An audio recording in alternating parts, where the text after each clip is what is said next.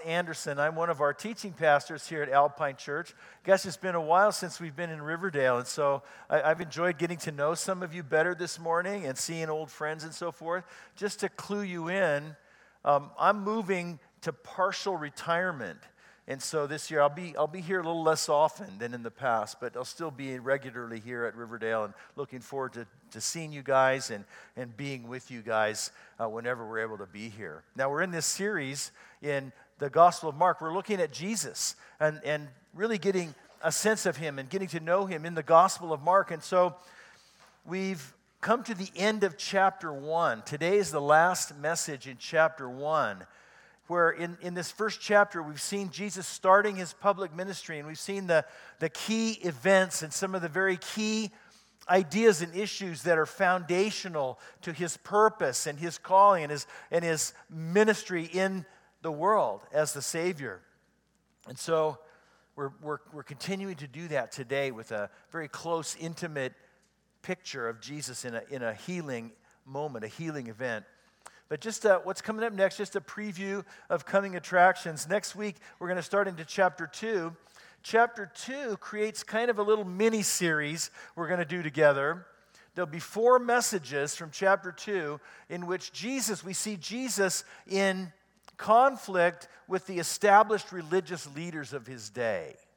We see them opposing him. We see him wisely answering them. And we're calling this little mini-series, we're calling it Challenging Religion.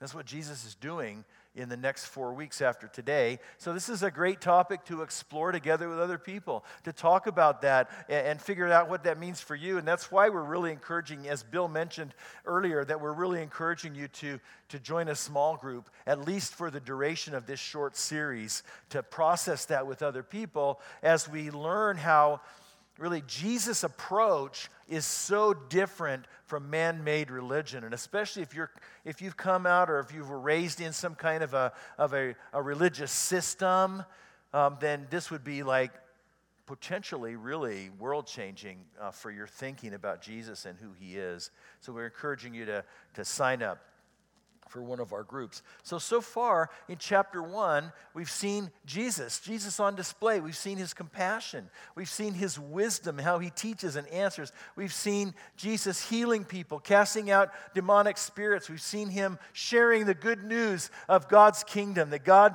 has entered and engaged the world. And so in light of that, I don't want that to be abstract for you. I don't want it just to be like, oh, now I know more about Jesus, We got to make this personal, because that's who he is. And so I just want to encourage you today, what's your need this morning? What's the need that you bring into worship today? What is weighing on your heart? What is it today for you that is bearing you down? Jesus wants to meet you at your point of need today. I believe that 100%. He wants to meet you at your point of need today. Are you ready for an encounter with Jesus this morning? Now, what we're going to see today, we're going to look at a healing, and we're going to see Jesus as the great physician. And so what I hope you'll come to understand as we explore this today is how deeply and personally Jesus cares about you individually, and how he welcomes you to come to him, and how he has the power to meet your need. Maybe today you need to be healed physically. Maybe today you need to be healed emotionally or spiritually. Or maybe today you've come and you're thinking and deeply moved about someone else in your life who has a need like that. Well, I want to introduce you to Jesus today. We're going to take a close-up personal look at one of the healings that Jesus did. So far, we've seen most of Jesus' healings have been in the crowd, We don't get the details on that. But this is the most detailed, the most intimate look at a healing that we've seen so far in chapter 1. And as we do that, we're going to learn about how Jesus cares about us. So let's read together from Mark chapter 1, we're going to read verses 40 through 45. If you have a Bible with you, if you have a Bible app, we'll also have the verses up on the screen so you can read along with us. So here we go. Verse 40, a man with leprosy came and knelt in front of Jesus, begging to be healed. If you're willing, you can heal me and make me clean, he said. Moved with compassion, Jesus reached out and touched him. I am willing, he said, be healed. And instantly the leprosy disappeared and the man was healed. Then Jesus sent him on his way with a stern warning. Don't tell anyone about this. Instead, go to the priest and let him examine you. Take along the offering required in the law of Moses for those who have been healed of leprosy. This will be a public testimony that you have been cleansed. But the man went and spread the word, proclaiming to everyone what had happened. And as a result, large crowds soon surround Jesus, and he couldn't publicly enter a town anywhere. He had to stay out in the secluded places. But people from everywhere kept coming to him. So I want to start by understanding what leprosy is. And taking a closer look at leprosy, what it is, but also what it reflected and how it was understood in the Old Testament Jewish culture of that time. The first thing, I want you to see we're calling it the infection. We're going to see what leprosy represents here. But it's interesting that Mark zeroes in on this individual, on this particular encounter, and I assume he did that for a reason.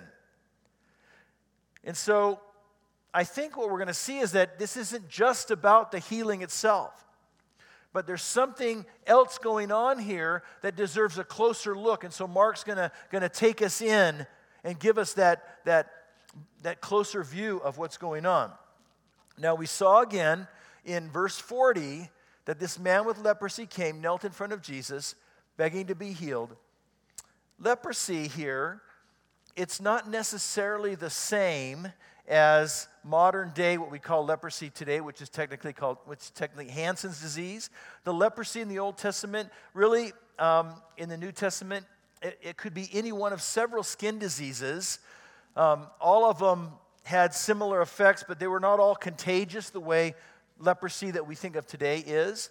It could have included that for sure, but it included some other things as well. Now, to understand this, leprosy had a unique place in the Jewish culture of the Old Testament because leprosy rendered a person unclean. The word it's a category, we call it ceremonially unclean or ritually unclean, because this unclean category in the Old Testament is something that we don't really have a parallel to that much today. To be unclean, it refers to, it's kind of it refers to a number of different conditions that rendered a person ineligible to participate in worship activities, or ineligible to participate in social life, or in the life of the community. It isolated a person, and not just because of contagion. We'll see in a minute that they were unclean didn't necessarily mean you were isolated to a leper colony so that you didn't infect other people. But it's a conceptual category that in the Old Testament illustrates or gives us like an object lesson of some greater truths. And so, for example, some of these categories of uncleanness were temporary. So, if you touch a dead body, the book of Leviticus, which gives all the rules for this, if you touch a dead body, then you're unclean. You're going to be unclean for 7 days, ritually unclean. It's not like you are suddenly infected with anything physically, but you're considered ritually unclean, and at the end of 7 days, you have to do this ceremony of purification to be included back in the life of the community, the social interaction, and so forth again. In the case of childbirth, a woman was considered ritually unclean for 1 to 2 weeks after giving birth to a child. And so leprosy falls into this category of unclean, only the difference is that this isn't temporary. This becomes something that in most cases it becomes, your way of life. And so the book of Leviticus kind of explains this for us. Let's just a hint of this. In Leviticus 13, it says, the leprous person who has the disease shall wear torn clothes and let the hair of his head hang loose, and he shall cover his upper lip and cry out, unclean, unclean. He shall remain unclean as long as he has the disease. He is unclean. He shall live alone. His dwelling shall be outside the camp. Now, I want you to imagine how that would affect a person.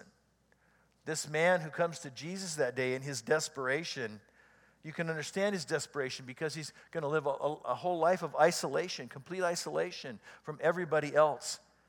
And he had to warn everybody wherever you get, like calling out unclean everywhere you went. It's like the effect that people just scurry and run away. You're not allowed to get within 6 feet of other people or touch other people. We don't know how long this guy had leprosy. And so we don't know how long it is that he's lived bereft of any human touch in his life. Can you imagine what that would be like, how that would feel? Now, the Old Testament never says that leprosy is a sinful condition. Unclean is not exactly the same as sinful, right? It never says that leprosy is a result of some big offense against God. But you know how people think, and people assume that if you had leprosy, you must have committed some heinous sin, and this is God's judgment on your life. Well, that's not true. But if you imagine what's going on with him, he has social isolation, and on top of all that, he has judgment and scorn from his community. This is the weight that this guy is carrying for him to boldly come into Jesus' presence and invade the space that he's supposed to stay away, but he comes boldly to Jesus at his feet and comes right into his place because he needs to be healed. So, again, leprosy is not God's judgment for sin, but it does have a relationship with sin. Leprosy, and in fact, all of the different forms of uncleanness in the Old Testament were illustrations of sin. They were object lessons about sin. It's not sinful to touch a dead body. It's not sinful to have a baby. It's not sinful to have leprosy. But in the Old Testament, the point of all of these rules about uncleanness and this whole category of unclean was to remind the people of human sinfulness, to create a vivid picture that would drive home the seriousness of sin and the reality of our spiritual need and remind people what sin will do in a person. So you looked at a leper or looked at an unclean situation, man, and God's idea was he wanted people to connect the dots and say, oh, the physical reflects a spiritual reality. The physical becomes a picture of a spiritual condition. And so like leprosy, sin is a serious infection. The only difference is, with sin, everybody has it. There's nobody who's exempt from sin. We all have that condition. We're born with it. We live it and apply it in our own lives constantly. And like leprosy, sin affects every part of our lives. Sin affects us physically. Partly because sin, and originally in the original conditions of creation, sin is what allowed brokenness to enter into the physical created world.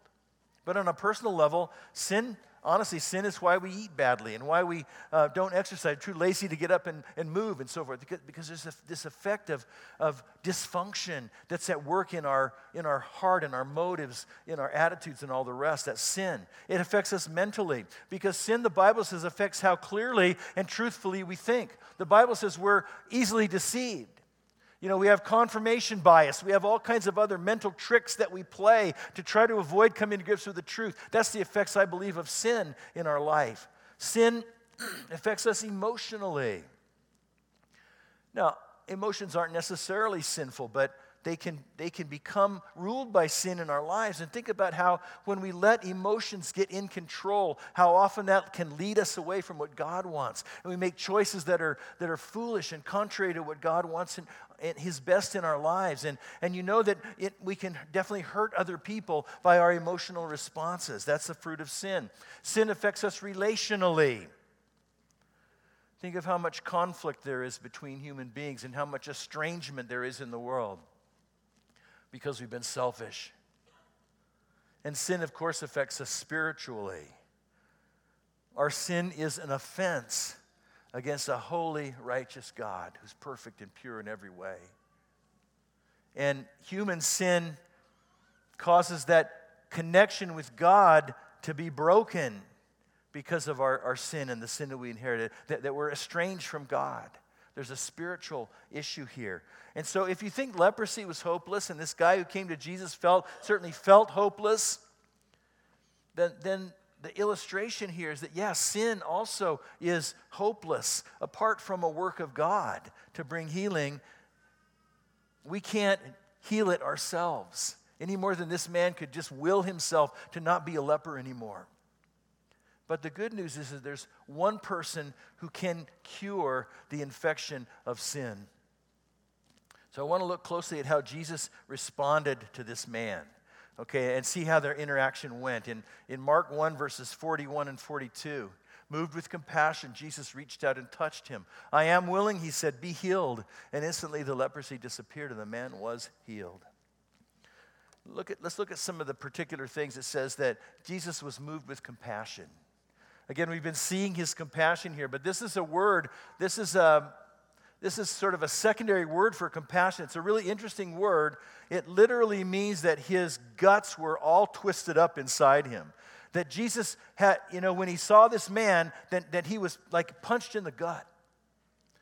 That's a sense of compassion, like, he's moved deeply within. It was a gut-wrenching moment for him. His compassion was not just dispassionate, like sometimes compassion in Asian religions can be. But his compassion moved him deeply, and it caused him grief. And then notice, secondly, it says that Jesus reached out and touched him. This guy's a leper. He's not supposed to touch anybody. He's a social outcast. Jesus could simply have said a word, and the man would have been healed. Jesus had the power to do that. But instead, he makes this amazing, powerful statement by breaking through the religious and social barriers to actually touch this guy, to touch him personally, is showing him his value and his worth. Jesus says, you'll notice there, "I am willing." In verse 40, this man wasn't quite sure. Would Jesus reject him just like everybody else has rejected him in his life? Jesus says, "No, I'm willing." This is where he shows us what God is like. Some people come to God. This man is basically making a prayer to Jesus in a sense, asking him for something. Some people come to God thinking that prayer is somehow having to twist God's arm to convince him to do something he doesn't really want to do. But here we see that's not the heart of Jesus. God is willing to do whatever is best for you when you ask. But he's not only willing, we see here that he's able. Because Jesus just spoke. Boom. He touched the man, he just spoke. And instantly the leprosy disappeared. What kind of power is that? What kind of ability is that? Now, there's an interesting story in the Old Testament that this made me think of about a man who had leprosy. It's in 2 Kings chapter 5. I'm not going to look it up, but let me just give you the gist of it. There's this man who has leprosy. He's not an Israelite, but he'd heard about Israel's God. And so he came to Israel's king asking how to be healed of his leprosy. Well, the king of Israel says, "What? Am I God? Can I kill and bring back to life? Why was this man sent to me to be cured of his leprosy?" And so the king goes like, I don't know what to do with this situation. And he sent him off to Elisha, the prophet of God. And Elisha sent the man to wash in the Jordan River 7 times. Compare that to this. Jesus didn't say, "Wait, what? I don't know what to do with you. Am I God? Why did you come to me to be healed?" He didn't say that. He didn't say, "Hey, go wash in the river a bunch of times." No, he just simply said, "Be healed." And the man was healed and set free. So again, the physical points to the spiritual here. And as leprosy reminds us of sin and the reality and the nature of human sin, this healing also reminds us of how God heals sin. And so really it's the same way that Jesus healed this man of his leprosy. First of all, to be healed of sin, we have to recognize our need. We have to realize what sin is doing to us in our relationship to God and with others and just in our own spirit and our own soul. This man with leprosy did not have any problem at all seeing his need, did he? He lived with it every single day. And sometimes sin gets that way in our life. Sin gets so bad that we go, man, I'm broken. I'm needy. I'm miserable. I can't go another day like this with the fruit that I've sowed in my life and the consequences. I need help. And often that's the moment that God meets us. He has to drive us to our knees first.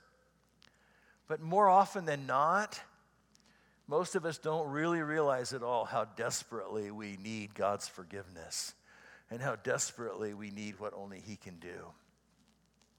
We have to recognize our need to be healed. And then secondly, we have to recognize and realize who Jesus is. This man came to Jesus because he had heard about Him. He knew that Jesus could do something that nobody else could do. And we have to realize, to be healed of sin, who Jesus is, that we have to realize His compassion and His power and His willingness. And as we've seen throughout Mark chapter 1, to recognize that He's the Savior sent for this very purpose, and that He is in fact God in the flesh. And then thirdly, to be healed of sin, we have to come to Jesus in faith. Come to Him believing and trusting in Him and trusting in what He can do and what He alone can do. And expectantly cast our hope before God on Him. So this man who had leprosy believed that Jesus could heal him. He just wasn't quite sure if Jesus was willing or not, but he certainly believed that Jesus could heal him. And we also have to trust that Jesus can heal our sin. Like in verse 15, earlier in this chapter, where Jesus said, repent and believe the good news. That means turn from self to God and trust in Him and what He can do. That's how we get healed of our sin. Now, Jesus' interaction with this leper underscores something else that the Bible teaches. Jesus didn't say to the guy, okay, I'll help you, but you have to go do something to help yourself get better. Didn't say that. Jesus didn't say, come back to me when you can prove to me that you're worthy of the healing. Didn't say that. And likewise, salvation, a right relationship with God, forgiveness of our sins, that's by God's grace alone, through faith in the person and work of Jesus alone. There's nothing we can add to it. See, the leper is a great example because everybody can see there's nothing he can do to change his own condition. And that's why it's such a great word, a picture of our sin. Now, Jesus doesn't always heal physical sickness when we ask. Okay, we have the physical thing going on here. We have a spiritual thing going on here too. And Jesus doesn't always heal physical sickness. In the New Testament, there's examples of where he didn't. There were some He did not heal. Now, that's a bigger conversation to explore why that is. But let me just leave it at this. We should still ask. Even though we're not sure what He'll do, we should still ask. If He has a reason to us to say wait, then that's up to Him, right? He may have a bigger plan than we have. But we should always ask for Him to heal us physically and then leave the results to Him.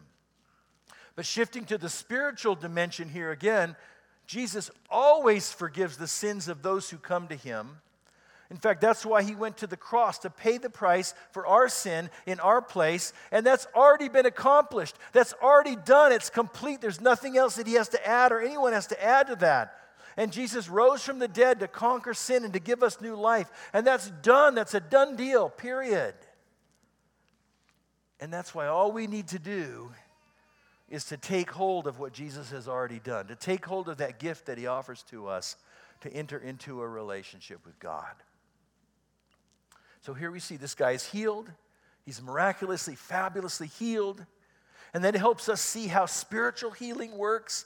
Leprosy points towards sin, and we can see how we can be healed of sin. And we kind of at this point expect this to be the end of the story. Happy ending. But there's more, right? There's another thing going on here.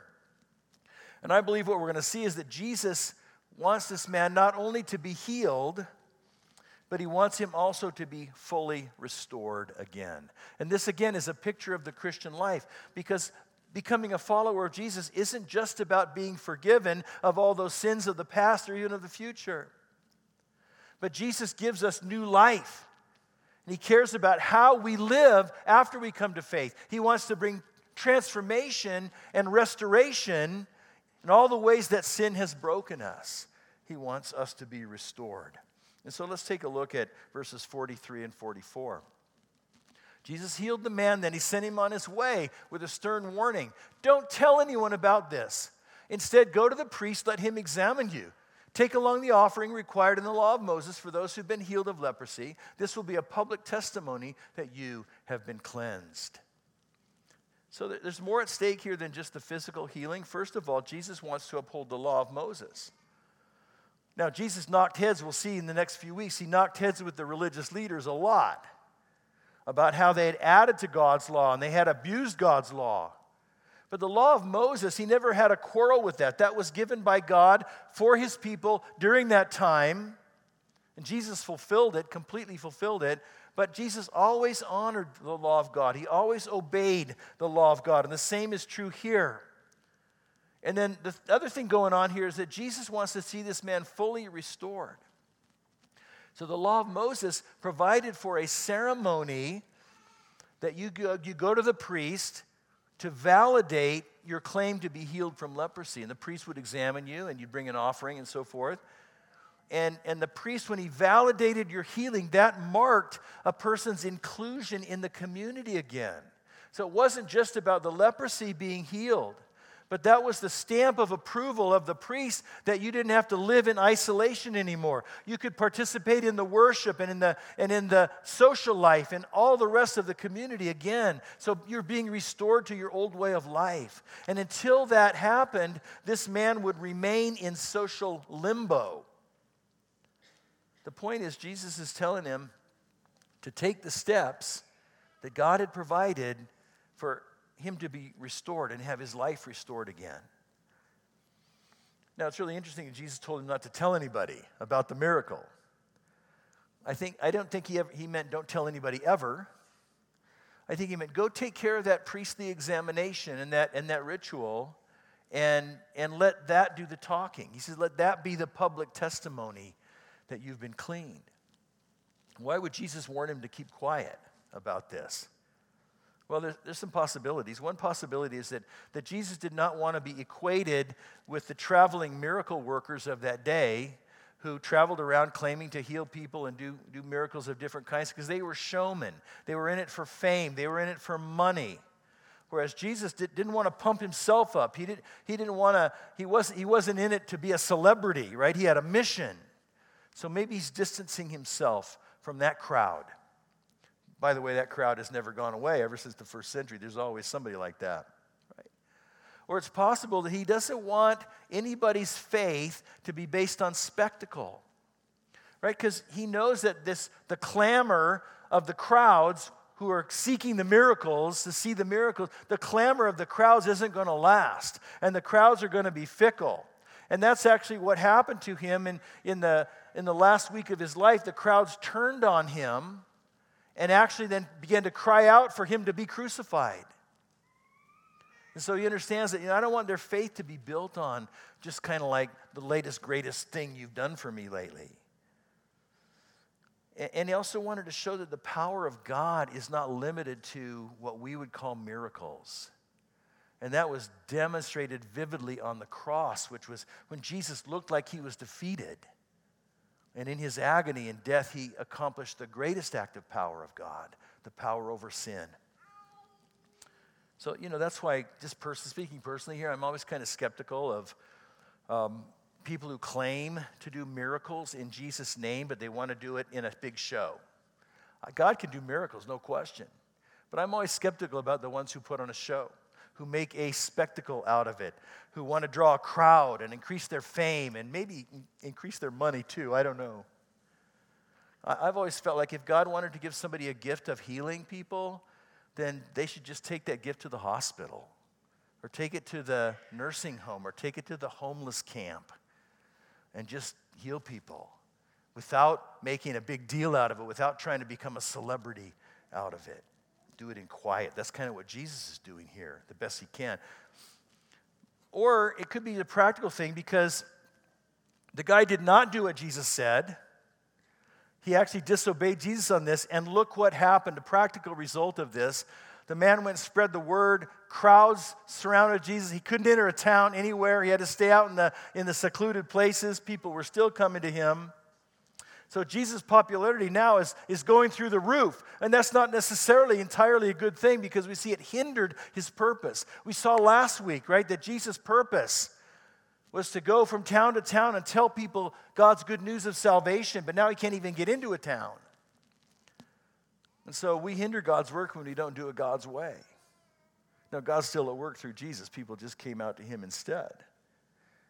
But I don't want to hinder God's work by doing it my way. But again, the whole point of this, I think, is that Jesus wanted to see this man fully restored, not just healed, but the weight of that social isolation lifted, the weight of people's thinking about him and his relational life lifted, the weight of feeling that he was being punished by God lifted. And you know what? He wants you to be healed from your sin as well and restored to whatever sin might have taken away from you in your life. So we're seeing here Jesus' compassion. We're seeing how personal and intimate he is with us, with this man. We're seeing his power, how he wipes out disease with a word. And you know what? I hope today you see how those qualities of Jesus apply to you. Yes, you can ask him for physical healing. He invites you to do that. And in fact, we'd invite you to come up after the service and pray with us for that. We'll pray with you for physical healing. But this episode points us to something greater, something more. More importantly, we want to invite you to come to him to heal you from your sin. Now, this man didn't hold back. He came boldly to Jesus, threw himself at Jesus' feet. He wouldn't let anybody stop him. He didn't question his need. He didn't question Jesus' ability. His only question was, if you are willing. And I want you to see, I hope you've seen today that Jesus is indeed willing to meet you here today, whatever's going on in your life, and forgive your sins no matter how great they might be, and set you on the course of a new life. So come on up afterwards. I'm going to pray to close, and then we'll have some leaders up here, and we'd invite you to come, and we want to pray with you about whatever burden you're carrying today and whatever Jesus can do for you today. Let's pray. Father, thank you so much for your mercy and kindness to us, how good you are to us. Father, thank you that you've revealed to us the compassion of Jesus, the willingness of Jesus, the power of Jesus. And so, Father, we want to say yes to that. We say, yes, Jesus, you can be that for me. I know, Jesus, you want to be compassionate to me. You are willing, Father, to meet me where I'm at today. We know you can. We know you will. And so come today. Father, would you give me the strength and the boldness to come for prayer? Not just walk out the back door, back into the life I had before, and back into my struggles and my challenges. But God, Father, give me the courage to walk forward, and when everybody else is walking out, just to request prayer. We want to have your touch today, Jesus. Whatever you're doing in our lives, we want you to prevail. And so we commit these needs to you. We commit our needs, whatever they are, God, the greatest needs we have, the needs of the people that we love. We commit them to you today, God, knowing, Jesus, that you are able, you are willing to heal in every way that we need. We pray it in your name, Jesus, for your honor and glory. Amen.